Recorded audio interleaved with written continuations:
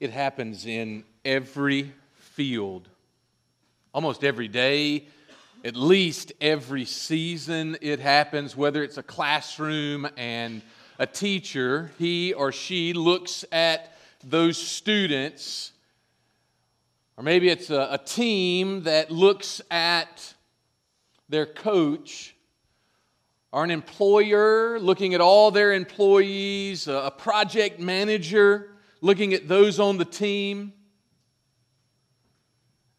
They lay out all the components it will take for that project, for that team, for that class, for that individual to reach the highest mark. And they say, here's the task.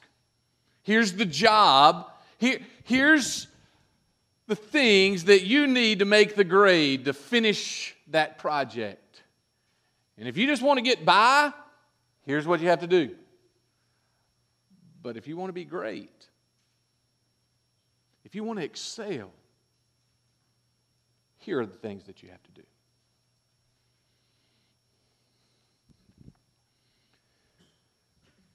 In Revelation chapter 2, in Revelation chapter 3, there are 7 letters to 7 different churches. Churches of that day, that first century that Jesus was crucified, buried, and resurrected. As the turn of the century, that first century would come about, there were 7 letters. And this morning we are going to look at the first of those letters, the letter to the church at Ephesus. If you have a Bible in front of you, turn with me to Revelation chapter 2, and we're going to look at the first 7 verses of Revelation chapter 2. If you don't have a copy of God's Word, the verses will be on the screen as we walk through them this morning. I want to talk with you this morning about the careless church. The careless church.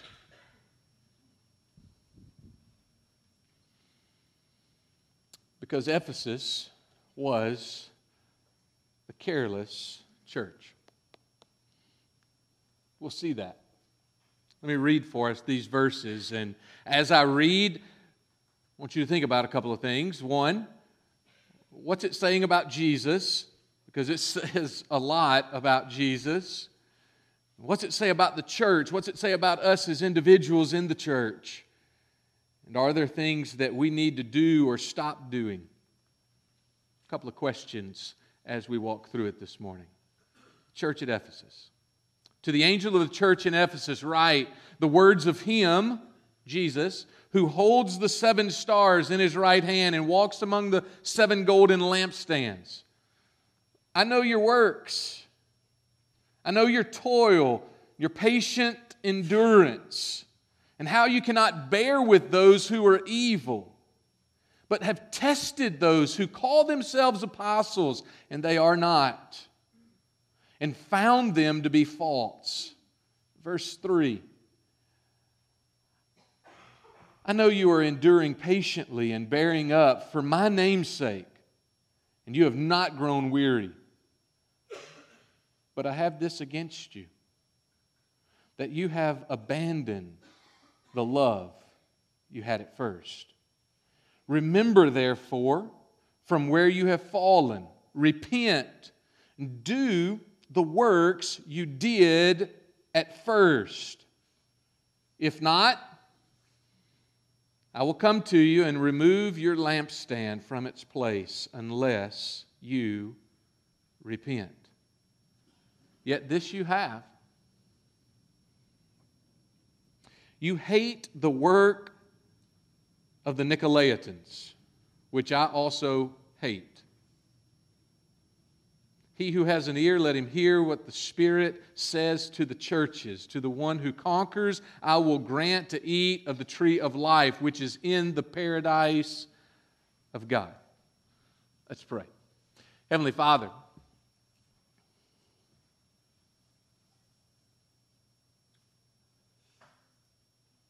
Lord, you must speak.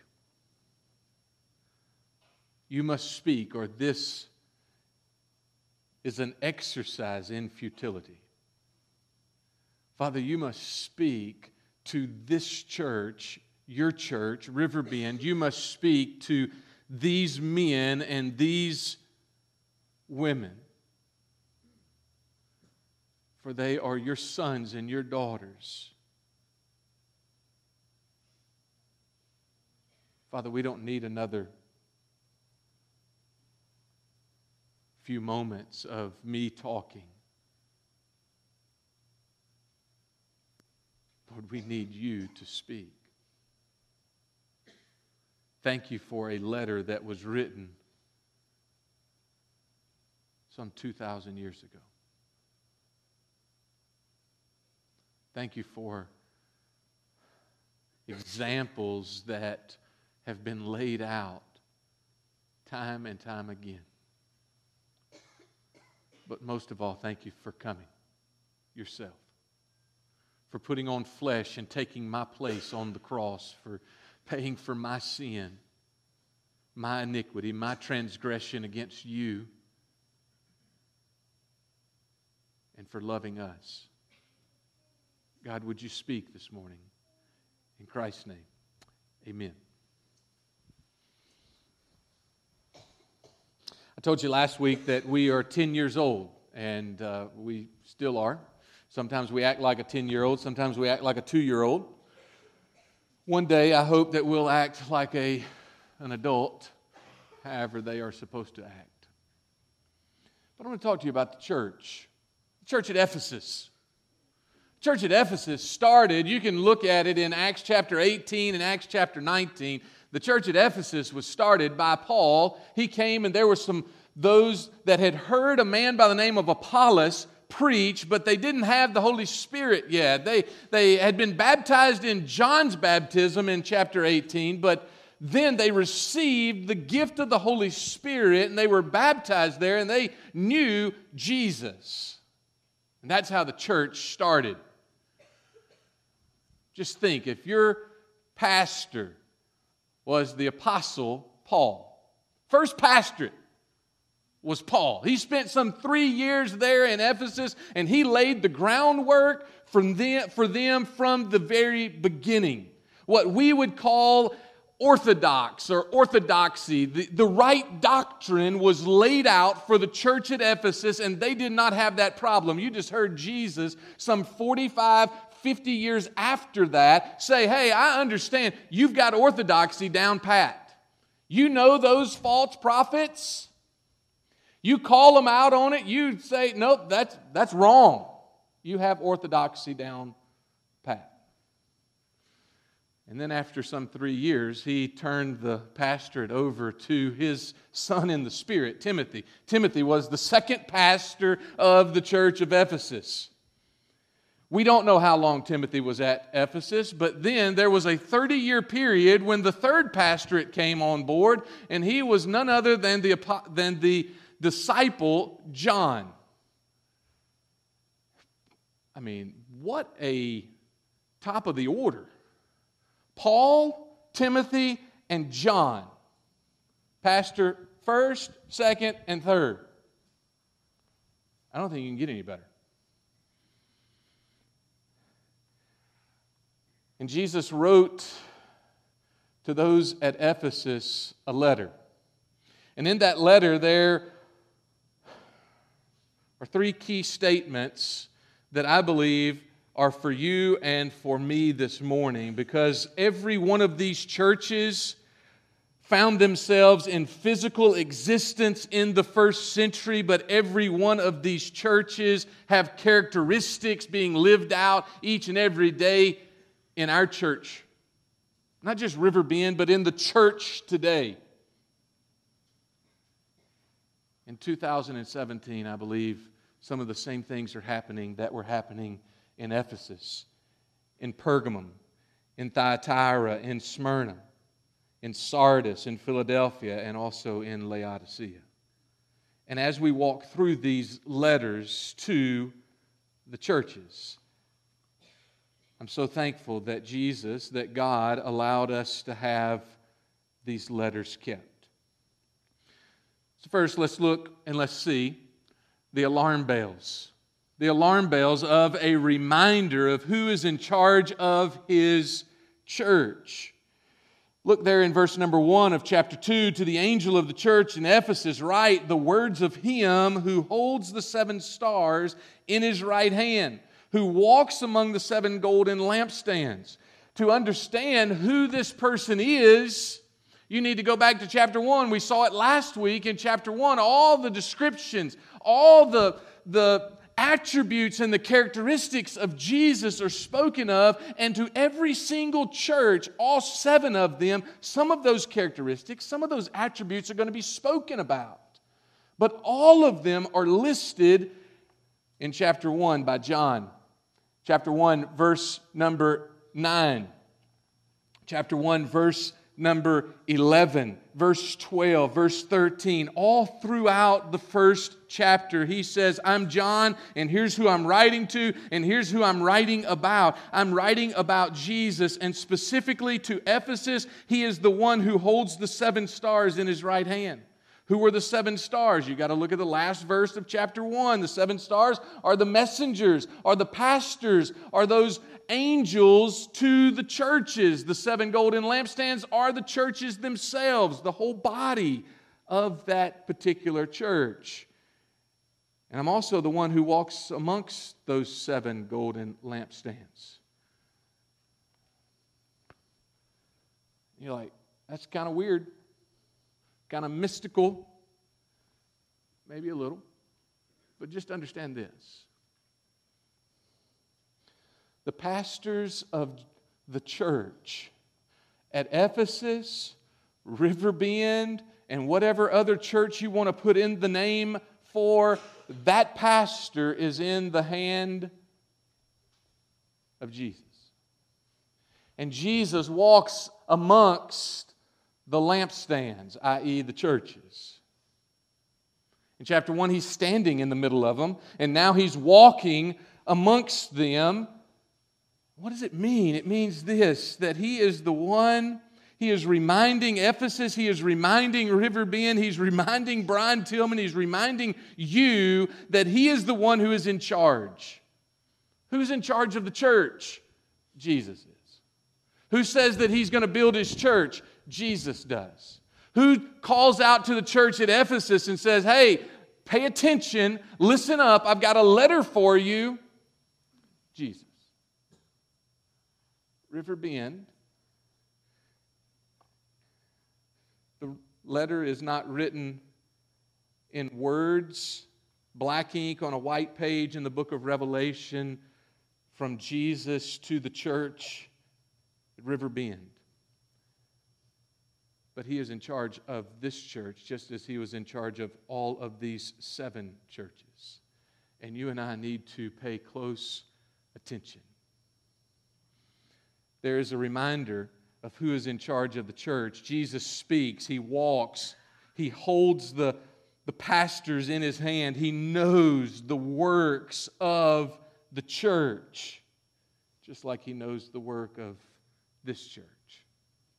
But not only do we see that there's this reminder, but let's camp out for just a moment at a second key statement. The second key statement is this: a status is shown of where they are. A status is shown as to where they are.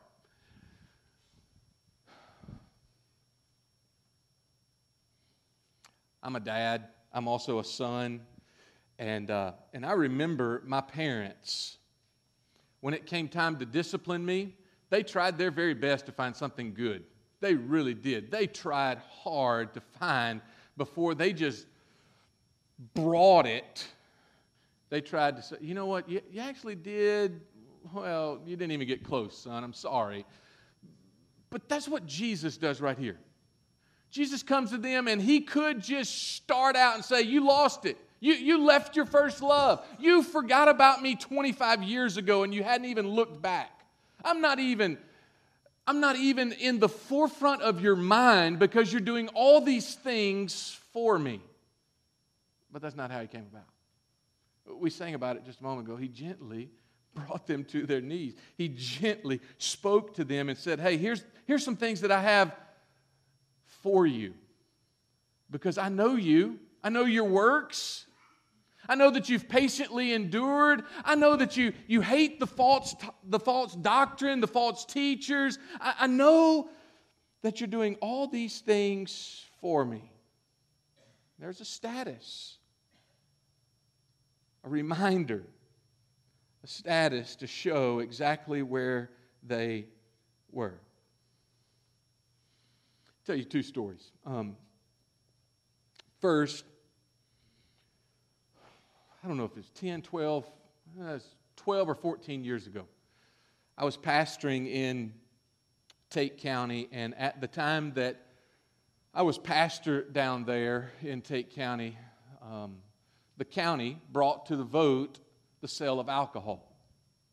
And there were a group of pastors that came together in Tate County, and we came together, and I mean, we went all in against the sale of alcohol in Tate County. And about 6 months before the vote was to go to the ballot box, we had a meeting. And I was not the only one, but I was the dumb one and raised my hand to speak. And I said, hey guys, there's about 15 of us sitting around the table, not just of the Baptist persuasion, but we were sitting around the table, and I just raised my hand and I said, how many of us really think that the folks in Tate County know what we're for and not just what we're against? Because we were all against alcohol being sold in Tate County. And I said, just think about it for a second. Does Tate County know what we stand for? I was pastor in Coldwater. Does Coldwater know what I stand for? Does Coldwater know what First Baptist Coldwater stands for? I think that they ought to know more about what we stand for than what we are just against. Bring it. About that same time, I heard this story. Adrian Rogers, pastor of Bellevue Baptist Church, was coming to somewhat the end of his ministry at Bellevue, and he led his church to give $1 million, $1 million to the city of Memphis. No strings attached. Wrote a check, signed it, and handed it to the mayor and said, do with it whatever you want, but just know this, Bellevue loves Memphis. Because I want to be a pastor of a church that the city where I pastor, here's what he told the mayor, told the leaders, the city of the church where I pastor, I want that city to know that what we're for. And we're for them. We're for love. We're for Jesus, not just what we're against. Jesus comes to this church and writes to the church at Ephesus and said, here's some things that I'm for. I see all the stuff that you are doing. Your works. That word toil there means that they are sweating even to the point of exhaustion. It is a good thing to work. Patient endurance.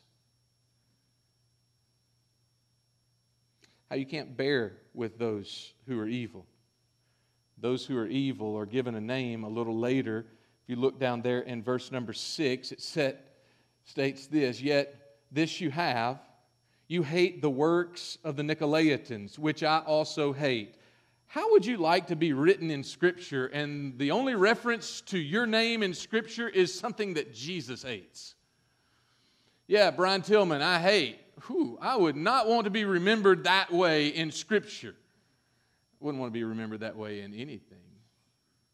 But the only time, it's twice here in 2 and also in chapter 3 about these Nicolaitans, Jesus hates them. So who were the Nicolaitans? I believe it's one of two groups of people. One, if you look all the way back in Acts chapter 6, one of the deacons there in Jerusalem was a man by the name of Nicholas, and maybe somehow he caught up with he and his followers after him had some bad teaching and they went wayward, and they are the Nicolaitans. But also, might be, don't know if you Ever put on a swoosh? Phil Knight picked it up in the 70s. Nikos, or Nike, goes with a victory or a victor's crown, or one who is lording it over, ruling over man. The Nicolaitans might be a group of people who were lording, ruling over the people in such a way which was leading them astray, and Jesus hates them. The church at Ephesus hated them, and Jesus was thankful that they too hated the things that he hated. But let's just talk about the elephant in the room. The elephant in the room was what he had against them. It's not what he was commending them for, but what he was about to say.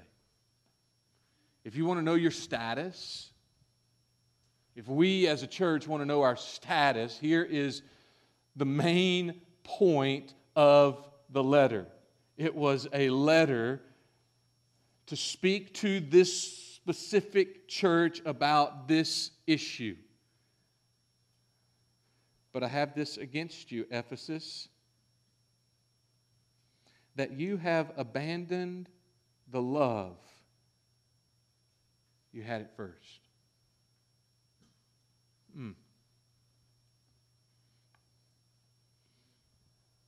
I know we can't go back in time, but let's just try. Let's just imagine for a moment. We find ourselves in a house in Ephesus. Preacher stands up, and he's reading this letter from Jesus. And he says, "Hey, I know your works. Man, you are on it. You're toiling. You've got so much endurance. I know it's some tough times coming. I know that there's some folks that are trying to lead people away. Those Nicolaitans, I hate them. You hate them. It's all good. Don't you think that passage? Oh, yeah."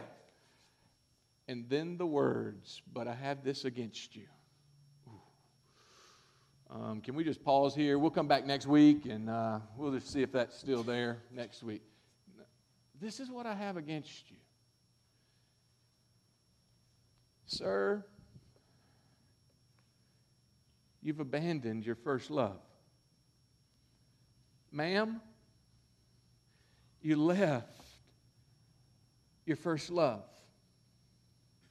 Church at Ephesus, River Bend, may we not leave our first love. Why I titled the sermon "The Careless Church" is because of that verse. It's not that they quit loving. No, they loved. They just loved the wrong thing. They were not a loveless church. No, they just quit loving Jesus. They kept doing all the ministry. They kept going all the places. They kept doing all the things in the house and out of the house, in the house and in the community. They kept doing all the things for the city, but they left their first love. They became careless. Ed Stetzer states it this way. He says that every church has not just the opportunity, but has the DNA for missional or purpose drift. We get focused on something, and the current is there, and it just takes us down the river, and we don't even know about it. They were doing all the things that they needed to do. They're orthodox, their doctrine, everything was great, but their orthopraxy, their practice, was a little skewed. Why do we go to South Asia? Why do we go to Central Asia? Why do we go to Nicaragua? Why do we go to Parkway and Riley? Why do we go to Hill Street? Why do we go and minister in these places, whether it's in our city, in our region, or halfway around the world? Why do we do it? Do we do it to have a t-shirt? Do we do it to get some good pictures and see a different landscape? I pray not.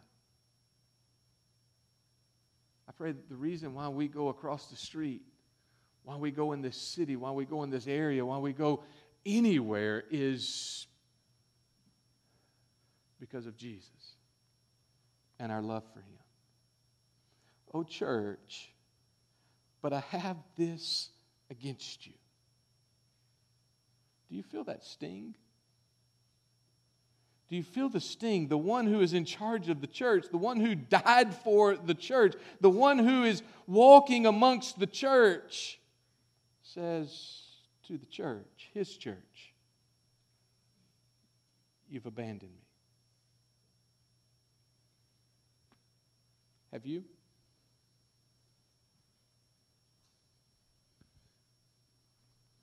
Have you abandoned the King? By doing all the stuff for Him, that you have abandoned Him. That you've put all the exercise and all the practice and all the ministry in your life, but you have carelessly shooed Him to a corner. Shooed Him out the door. Didn't mean to, but it's happened. If that is you this morning, if that is us this morning, then be of good courage, because He has an action plan. He has an action plan for all of us. The action plan is laid out for today, and the action plan is laid out for future days. Listen to the action plan. Verse number 5, verse number 6, and verse number 7. Remember, therefore, from where you have fallen. Repent and do the works you did at first. If not, I will come to you and remove your lampstand from its place unless you repent. Skip verse 6 and listen to verse 7. He who has an ear, let him hear what the Spirit says to the churches. To the one who conquers, I will grant to eat of the tree of life, which is in the paradise of God. Threefold action plan. First is this: you got to remember. What do you have to remember? Church, we got to remember Him. I told you last week, Isaiah chapter 6, when Isaiah saw God, he saw himself. What happens is, as was stated earlier this morning, in the midst of our busy lives, in the midst of our 9 to 5, in the midst of our kids growing up and all the activities and all the classes and all the responsibilities of life,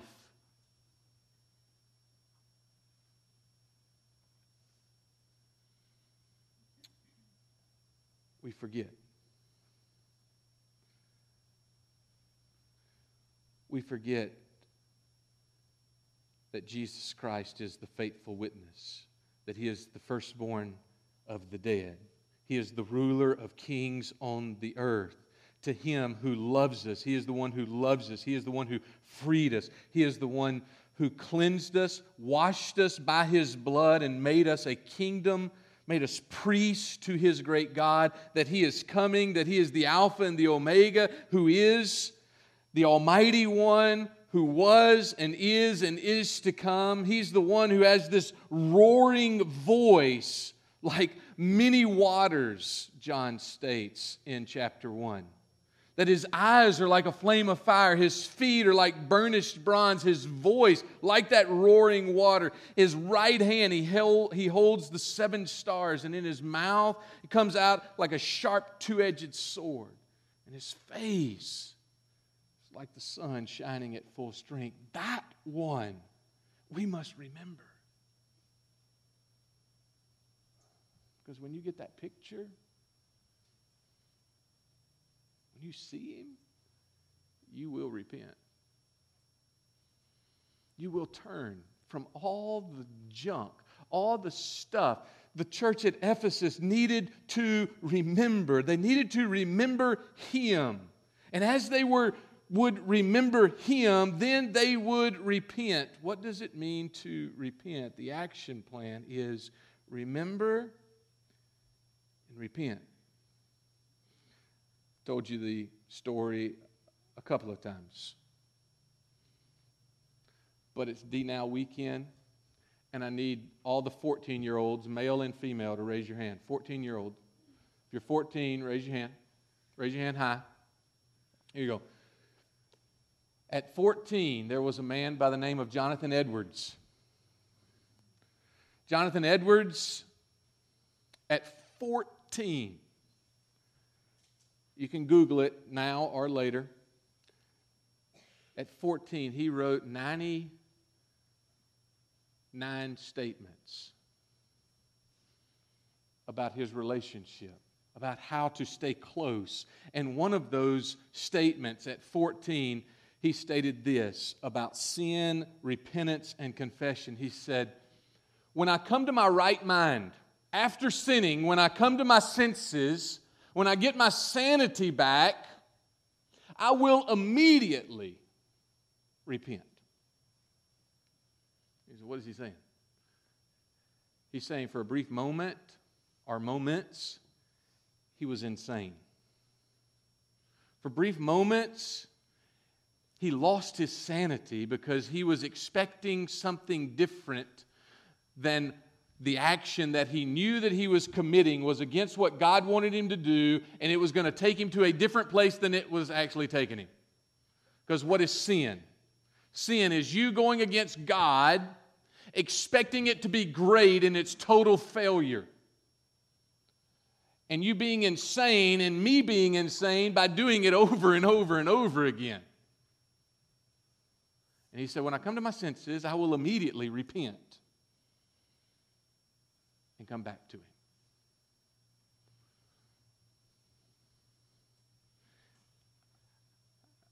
Confession, I was not thinking that way when I was 14.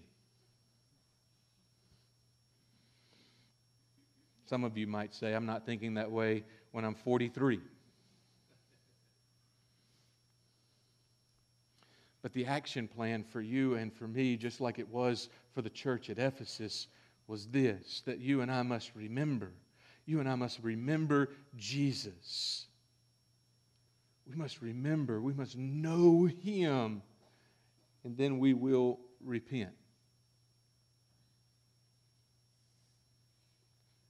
And then the third point of his action plan for you and for me is that we've got to return to the first works. The first works. What works are the first works?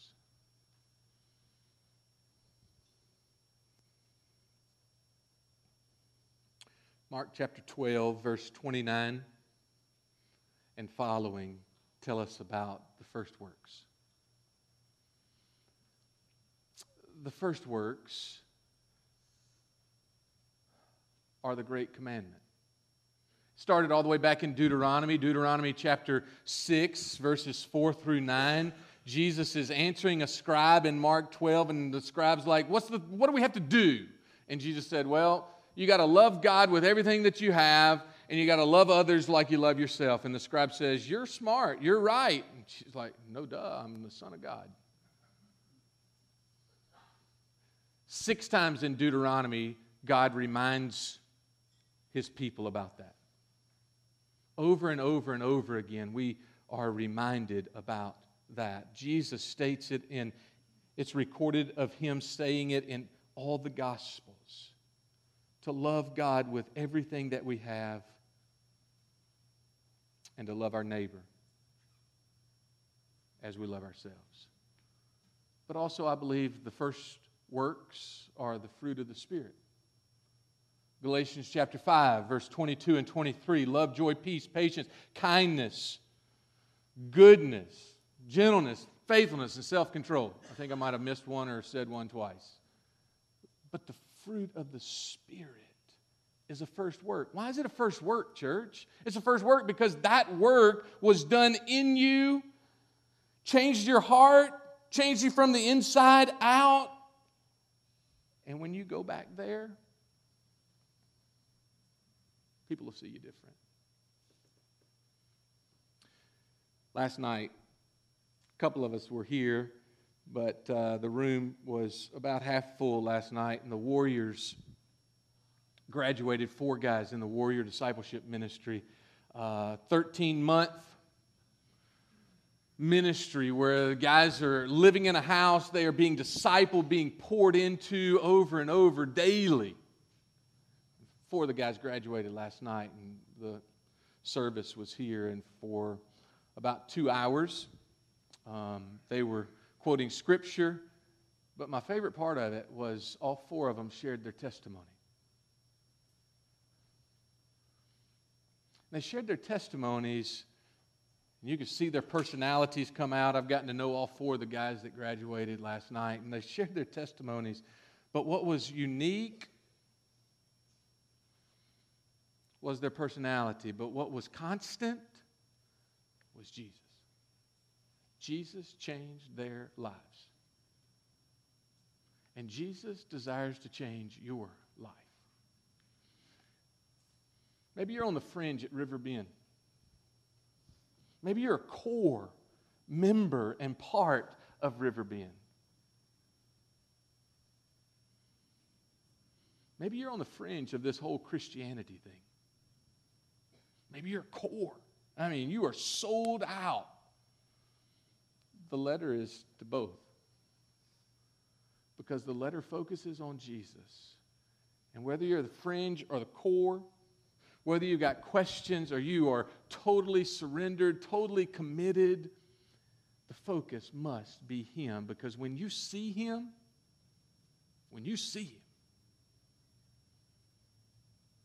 you'll want Him. He desires for you to know Him, students. He desires for you to know Him, adults. He desires for us to know Him as He knows us. He created us. He wove us together. And He desires for you to know Him. And when you see Him, you'll remember, you'll repent, you will fall on your face, and you will do those first works. Maybe those first works for the first time because you've never known Him. Maybe those first works because you're coming back to Him. But we're about to give you an opportunity. We're going to introduce you to a new song, I believe, one of my favorites that is being sung right now, but it's an invitation for you to come to the altar. Am I right? Is that what song we're singing? So you can come on up, band. You can lead us in this. But as they come, I'm going to pray for us, but as they come, it's not talking about this altar right here. You can come to that altar. Love for you to come to that altar. But that's not the altar it's talking about. It's talking about you and me coming before our almighty King and laying everything down and saying, I'm coming back to you. I'm yours. Every bit of me is yours. I'm sold out. Whatever you want to do, I'll do it. Wherever you want me to go, I'll go. Because I know you. Heavenly Father,